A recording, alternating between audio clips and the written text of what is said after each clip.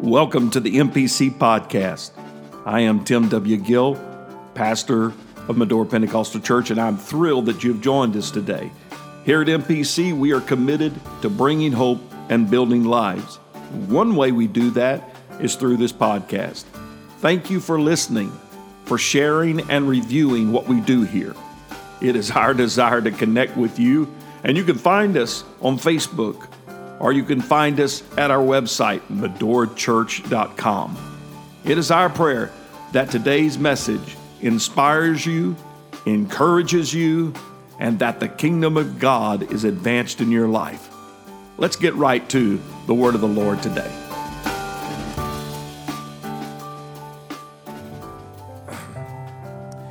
I want to go to the book of Joshua chapter 4.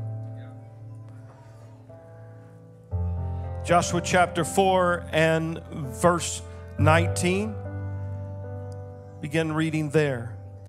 And the people came up out of Jordan on the 10th day of the first month and encamped in Gilgal in the east border of Jericho. And those 12 stones which they took out of Jordan did Joshua pitch in Gilgal. And he spake unto the children of Israel, saying, when your children ask their fathers in time to come, saying, what mean these stones? Then ye shall let your children know, saying, Israel came over this Jordan on dry land. For the Lord your God dried up the waters of Jordan from before you until you had passed over, as the Lord your God did to the Red Sea, which he dried up before us until we were gone over, that all the people of the earth might know the hand of the Lord that is mighty, that ye might fear the Lord your God forever. I want to talk to you today, amen, starting off this message, remembering the stones. Remembering the stones. Heavenly Father, we thank you, Lord, for this time. Thank you, Lord, for this celebration, for these people. I am so honored and humbled by the opportunity to work with these people, Lord, that you have given. Lord, this is your church. God, it doesn't belong to me. Lord, it doesn't belong to us. We are just part of your body. We want to do what pleases you, oh God. We want to do what gives you honor. In Jesus' mighty name, let everybody say amen. Praise God. The Lord bless you. You can be seated. Israel was on a journey, a dynamic journey. We know that Israel left years before as a small group of people and went to Egypt to survive the famine that God provided for them. And in Egypt they grew and grew until they became a mighty nation. They became slaves eventually to Pharaoh. And God told a man by the name of Moses, I want you to go. I want to let my people go. And so we begin to see how God worked with Israel. It had to get their attention when the water was turned to blood. Had to get their attention when it was the infestation of flies and the frustration of the frogs. I don't think that my wife would have survived that. She and frogs are not friends. Can you consider the lice and the hail and the horror of the death angel swooping in upon the Egyptians? And as Israel watched stand by, they watched as they were exited out miraculously through the blood-stained doors as the mighty nation emerged, some 3 million strong, making their way to the Red Sea. Amen. It amazes me how people can see miracles and still not believe, and this is the case. But if the Red Sea rolling back and them walking on dry ground didn't convince everybody, I don't know what will. They began not too long after that grumbling at the bitter waters of Marah. And so we find that the Lord showed a tree to Moses, and he said, cast that into the waters, and it cleared up the waters. And so the bitter waters became sweet, and God started taking care of Israel. He led them down paths all the way through their journey. The amazing 40 days of glory on the mountain, amen, where the Lord met with Israel, and God met with Moses and communed with him. Holy fire and lightning and thundering and smoke and all kinds of noise is coming off the top of the mountain, and God delivers to Moses a new way of worshiping, a new dispensation of worship, a new law, a new temple, a new priestly order. Amen. They began to see the glory of God as it appeared as a pillar of cloud by day and a pillar of fire by night. They experienced manna every morning. There was no need to go to H&R. You had manna. Man, it's right there in front of you. Don't no drive through, just go out there and get it.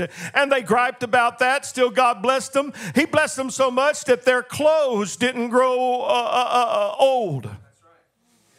You put on your Levi's and it's with you for your whole life. Slip on the sandals and they're the size of a boy, and then it grows to the size of a man. It didn't wear out. Y'all, that's some 40-year-old sandals. In the wilderness, God took care of his people. You will find, looking at Israel had been some places, even in the wilderness, they had seen God move in a mighty way. They had watched him perform even when they had failed him. Even when they messed up, God's people were blessed. Considering with me today, MPC, 106 years, we've seen some things. We've been some places. We have some stories, don't we? We have some miracles that we can mark. Amen. We've got some amazing miracles. We've got some that are just this year. I still rejoice. God healed my wife of cancer. I don't know how else to say other than praise be to God. Hallelujah. Amen. God healed, amen, Brother John of cancer this year. What are we going to do? Gripe about Corona? No. I'm going to praise my God. We've been some places. We've seen some things. We watched as God provides for us. Amen. If I may briefly just reiterate the history, I don't want to ever forget where we came from. Why is it important? Amen. They're tearing down history so they won't remember where we come from. You need to know as a church where we come from. In 1914, a tent was set up on the north side of Medora, on the north suburb, if you please, in a grove, and a mighty apostolic revival came to the small farming community that was nestled here in these beautiful hills. Stories of miracles and signs and wonders brought great interest, and it magnified God as people began to come into this revival. After the tent meeting, church services were held in a storefront on Perry Street.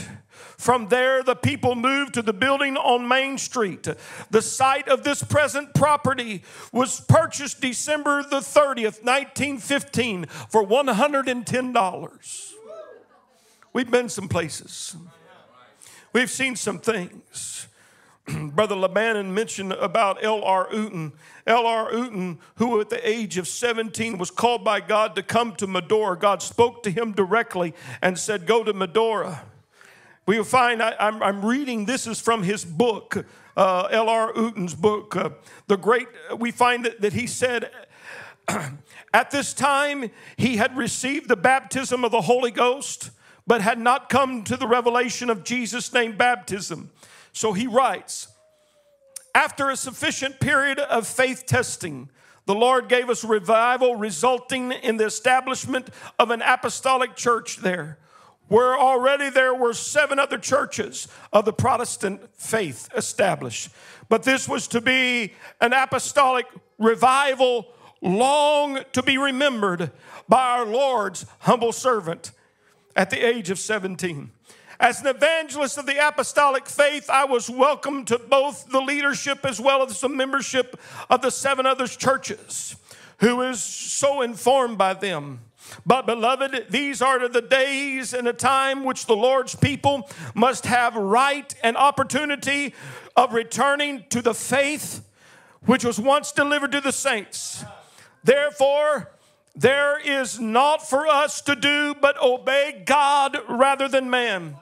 In a short while, every member but 3 in the Pilgrim Holiness Church was filled with the Holy Ghost in Acts chapter 2 and verse 4, including the district elder, Reverend Oral Weddle. As this humble and obedient servant of the Lord worked in a cornfield on his farm, a heavenly being appeared to him in a vision, speaking to him in other languages. This convinced him of the need of a spirit-filled life. Among those filled with the Holy Spirit were businessmen, school teachers, ministers, together with some who had never professed to know Christ before, and some high officials from various religious groups. As a result of this great revival, an apostolic church was established there, and it remains to this day, and it's in parentheses written in 1974. I want to tell Mr. Uten that the church is still here in 2020. Can I share with you just a little bit more of where we've been?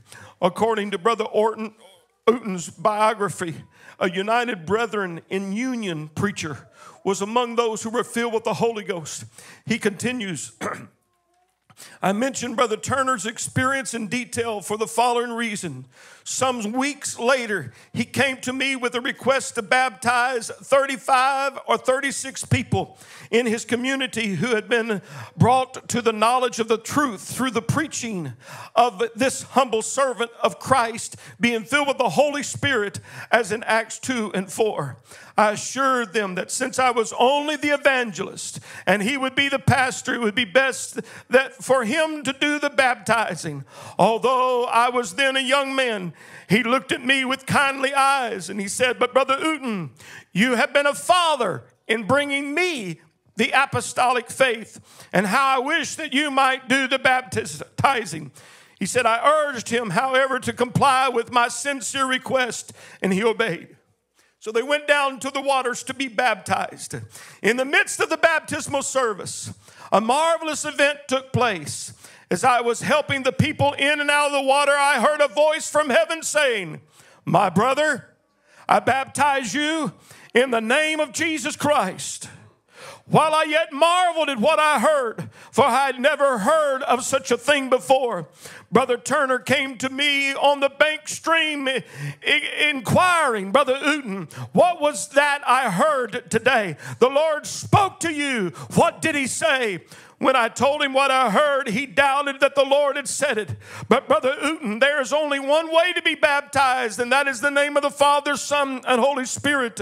Broken in spirit, he continued, we having been instrumental in laying me into, he said, you have been instrumental in leading me into the light of the apostolic faith. Now please, don't mislead by some strange spirit. I assured him, I'd never heard or read about baptism in Jesus' name before. So come now. He said, let us reason together, return to the house and search the scriptures and see for ourselves.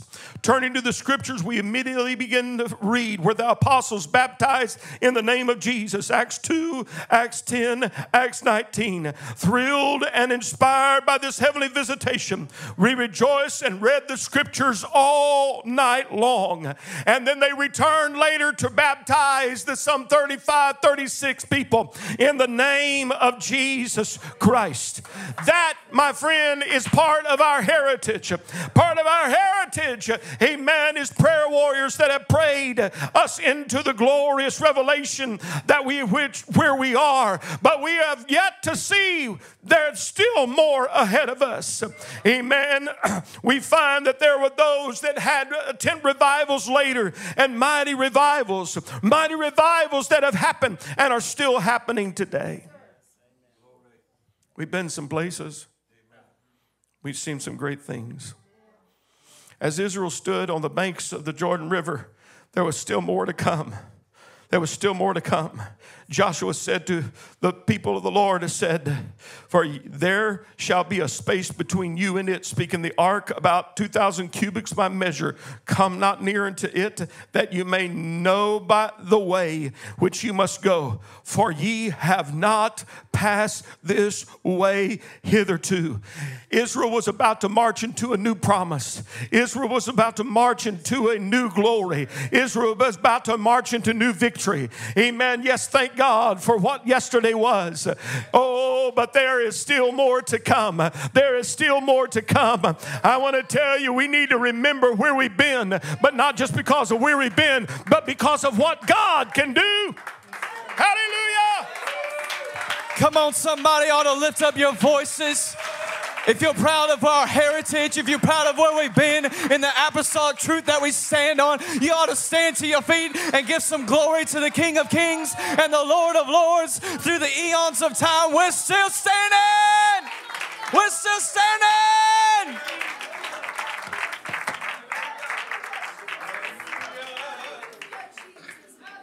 You may be seated. Joshua chapter 4 in verse number 5.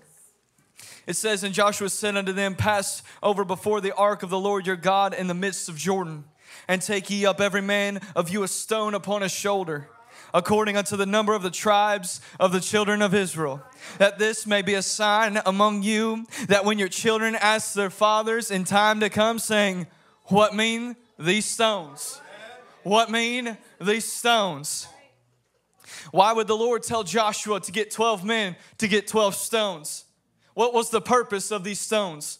What's the significance of the rocks, this gathering of minerals over the years that the earth has existed? Verse 8 of this very same chapter tells us that they gathered the stones from Jordan. They gathered them from the river of Jordan. So this flowing river, God told Joshua to command his men to gather 12 stones from this river. We can notice that these stones would have been smooth. They would have been smooth stones because they were kind of like river rocks. They couldn't be harsh. They couldn't have rough edges.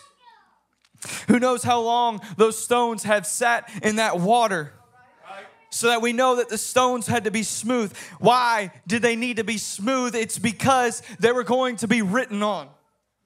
These stones were going to have some importance. They must have been smooth because God didn't want any misunderstanding from an uneven surface. He didn't want there to be any form of misinformation to be passed on the generations to come. These stones had to be smooth because they had a purpose. Somebody say the stones have purpose.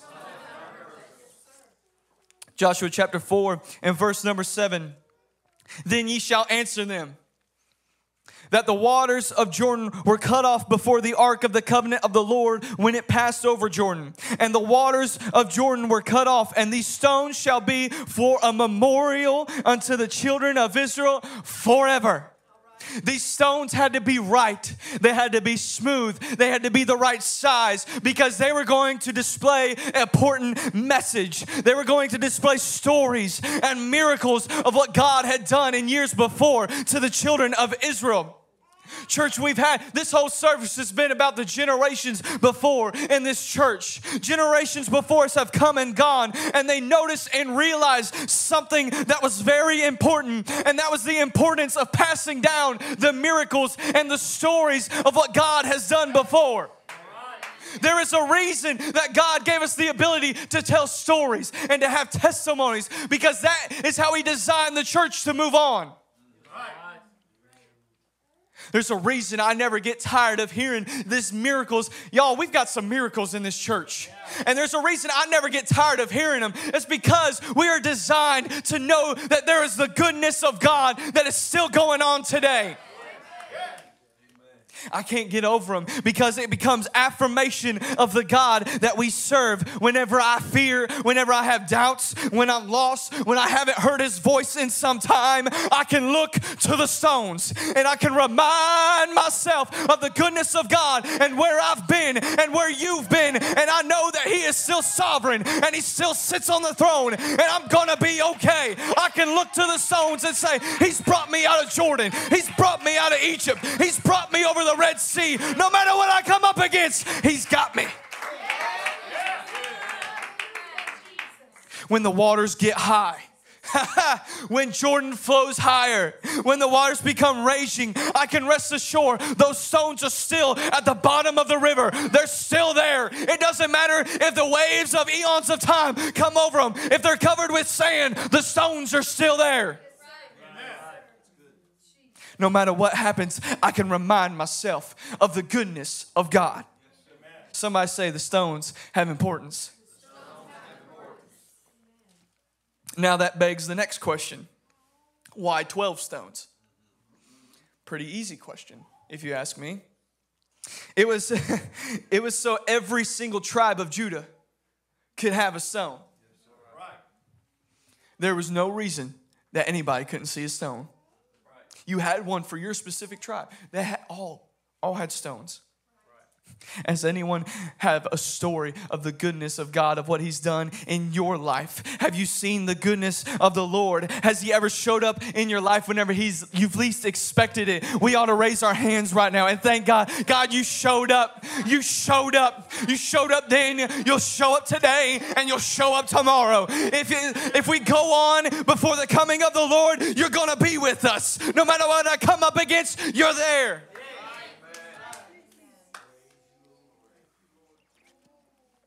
Isn't it amazing that we think we know the right time that God ought to show up? It's like He didn't create time. I know when He ought to show up. Yet when He doesn't move when we think He ought to, we're surprised. You didn't show up when I thought you ought to. I mean, don't you know I'm human? I know everything. It's not like I created everything. And even more, when He does move, we say, God couldn't have showed up in an even more perfect time. It doesn't matter if it's on my time. He created time. He's going to show up when I need it and when I least expect it. He's still going to show up. It might not be today and it might not be tomorrow, but I know He's going to show up. Why? Because He's moved before and He's done it before, and I know He'll do it again.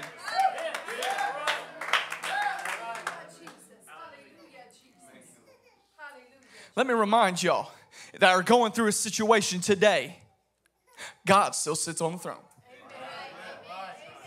I can end it right there and it would be done. He still has sovereignty over everything. He is still ruler over the heavens and the earth.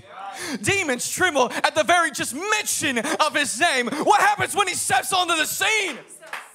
If you would start praying, God, would You step into my scene? I can know that You've done it before. He can do it again. Has He moved in your life before? You can be rest assured He'll do it again. Has He freed you from slavery? But then you're freed from slavery and then you come up to a Red Sea like, you can't do it. You can't. God just freed you from years and years of slavery and you think He still can't part seas. He saved you from that addiction. You think He can't help you with your money problems. That's right. He saved you out of the miry clay, yet you think He can't help your marriage problems. Come on, somebody. If He's moved before, He can do it again. If He's done it then, He'll do it today. If He's done it then, He'll do it tomorrow. Just look to the stones. Remember the stones. There's importance in the stones. Because if He's done it yesterday, He can do it today.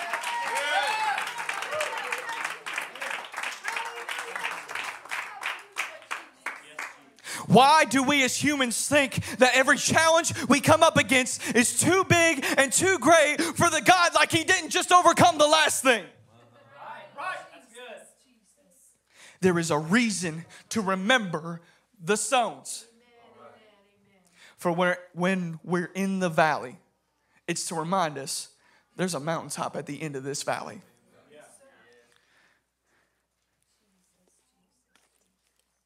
Dr. Tony Evans writes in his commentary on Joshua chapter 4, verses 19 and 24, and I quote, "The people camped at Gilgal where Joshua reminded the Israelites to use the memorial stones to bear witness to their children about the amazing works of God. But ultimately, this testimony wasn't merely for the benefit of the people of God. They were to report God's deeds so that all the people of the earth, including you and including me, some over 2,000 years later, the stones are still there. And I continue. That the people of the earth, including you and me, might know that the Lord's hand is mighty, and so that they would always fear the Lord. God's people, past and present, are to work to spread His fame and His glory throughout the earth. Amen. So when you tell somebody your testimony, it glorifies God. It shows that He still exists. He's still the healer. Your situation might be bad, but God did this for me. He's done this for me. He's healed my body. He's broke my addiction. He gave me peace. He gave me hope. He gave me love. That is how we win souls today, because we become the messengers of the goodness of God. But what does remembering the stones have to do with what's coming next?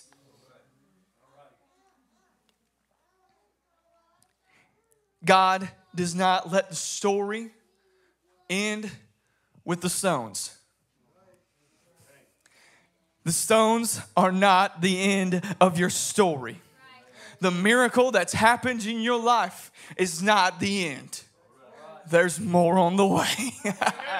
There is more on the way. Joshua chapter 5 and verse 13, and it came to pass when Joshua was at Jericho. Let's talk about Jericho. That he lifted up his eyes and looked, and behold, there stood a man over against him with his sword drawn in his hand. And Joshua went unto him, and he said unto him, Art thou for us or for our adversaries? Remembering the stones is perfectly fine. But we must be mindful to not rest upon the stones. That's right. You see, we look to the stones. We do not rest on the stones. We look to the miracles from the years gone on, but we do not rest on those miracles. We rest on something greater. We rest on the one that can provide those miracles. God wants us to remember what's happened in years before, but that is to push us to our next greatest chapter.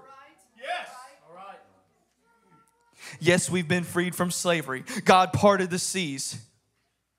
You see, the children of Israel had a lot of connection with stones. First, stones meant slavery.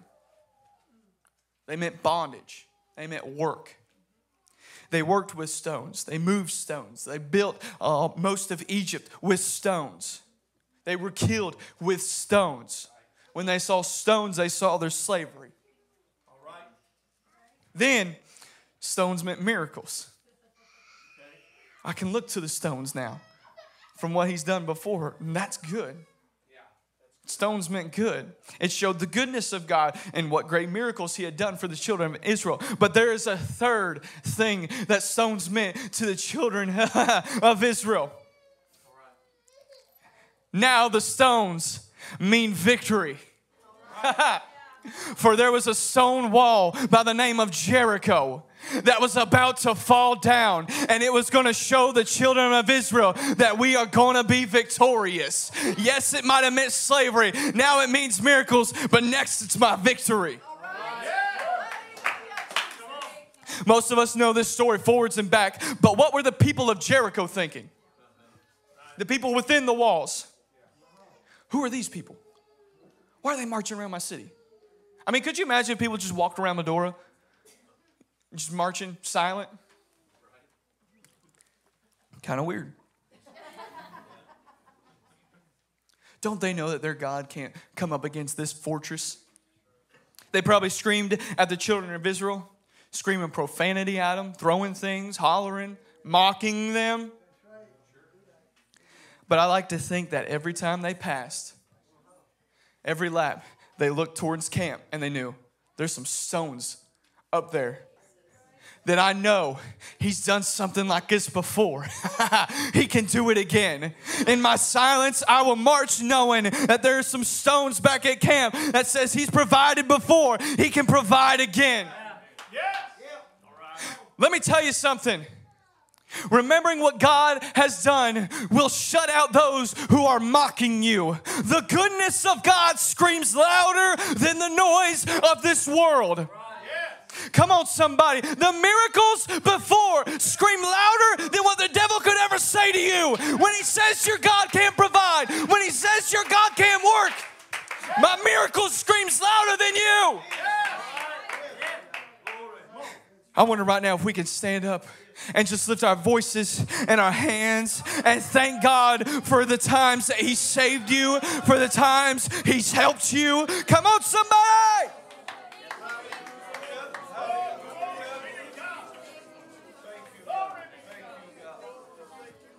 If musicians will come.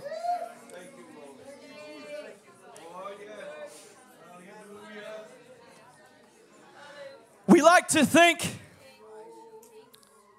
that Jericho was the end of the story. Jericho was just the start. God wasn't done with Joshua, and he's not done with you, church. It doesn't matter the stones before, and it doesn't matter the challenge that's coming up next. There are greater things on the other side. We have heard amazing stories over the years. I look at my mother and they said she had 5 months. Her months would have been over by now, yet she's still standing. I look at our Joshua right here and today, and I believe in miracles that are on the way. We have the stones, but God is looking for a generation that's ready to pave their own way and have their own stones. Jericho wasn't the end of the story, for when God sent Joshua and the children of Israel, they sent them on a victory march throughout of all Canaan. Yes, sir. Here's what God is calling MPC to. It's a march of victory throughout this land. Jericho was just the beginning. Then they took Ai, then Gibeon, then Shepherah, then Beeroth, then Lachith, then Gezer, then Eglon, then Hebron, then Debir. Joshua 10:40, so Joshua smote all the country of the hills and of the south and of the vale and of the springs and all their kings, and he left none remaining, but utterly destroyed all that breathed, as the Lord God of Israel commanded. Y'all, that wasn't the end. You want to see what God brought Joshua and the children of Israel through? I don't know about y'all, but I feel a wave of victory of the Holy Ghost coming in this room right now. Did you feel it? Can you feel it? Bear with me. I got some verses to read. Joshua chapter 12, verse 7. And these are the kings of the country which Joshua and the children of Israel smote on this side of Jordan on the west, from Baal-gad in the valley of Lebanon, even unto the Mount Halak, and go up to Seir, which Joshua gave unto the tribes of Israel for a possession according to their divisions. In the mountains, in the valleys, in the plains, in the springs, in the wilderness, in the south country, the Hittites, the Amorites, the Canaanites, the Perizzites, the Hivites, the Jebusites. Now we start naming names. The king of Jericho, 1. The king of Ai, which is beside Bethel, 1. The king of Jerusalem, 1. The king of Hebron, 1. The king of Cherith, 1. The king of Lachish, 1. The king of Eglon, 1. The king of Gezer, 1. The king of Debir, 1. The king of Gedder, 1. Come on, somebody. The king of Hamar, 1. The king of Arad, 1. The king of La, 1. The king of Adullam, 1. The king of Makkedah, 1. The king of Bethel, 1. The king of Tappa, 1. The king of Hefer, 1. The king of Aphek, 1. The king of Lasharon, 1. The king of Madon, 1. The king of Hazar, 1. The king of Shemaron, 1. The king of Ashbak, 1. The king of Tanakh, 1. The king of Megiddo, 1. The king of Kadesh, 1. The king of Jokanim of Carmel, 1. The king of Dor in the coast of Dor, 1. The king of nations of Gilgal, 1. The king of Tizar, 1. And the kings 30-1. Jericho was just the start to a wave that could be countless. We can remember 106 years of what God has done. And it's good and it's what we're called to do. But what if there's just one Jericho standing in our way to a whole wave of victory throughout the land? It's our time that we start speaking some things by faith. Y'all, we about run the Medora School anyway. I believe in God can make a way where this church has a school. That's not crazy for me to say. There are some nurses in this house right now. I believe in God can make a way for a clinic. I believe in God can make a way from a homeless shelter. I believe in God can make a way that we start helping this community and it branches out into a wave of victory. All it takes is a Jericho to start that wave of victory. If you're ready to make that first step, why don't you get out of your seat right now? Why don't you get out of your seat right now and say, I'm ready to march. I'm ready to move. What if your situation that you're facing right now is your Jericho? What if your situation, Jericho, that's going to propel you of the enemy's territory? Somebody raise their voices. Somebody have a victory cry right now. Somebody shout unto God.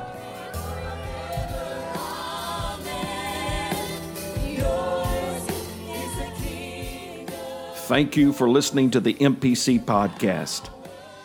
We trust that today's message has inspired you, encouraged you, and strengthened you in the Lord.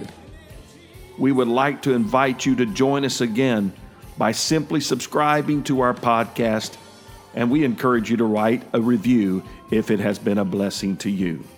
Again, you can find us at medorachurch.com to learn more about our ministry.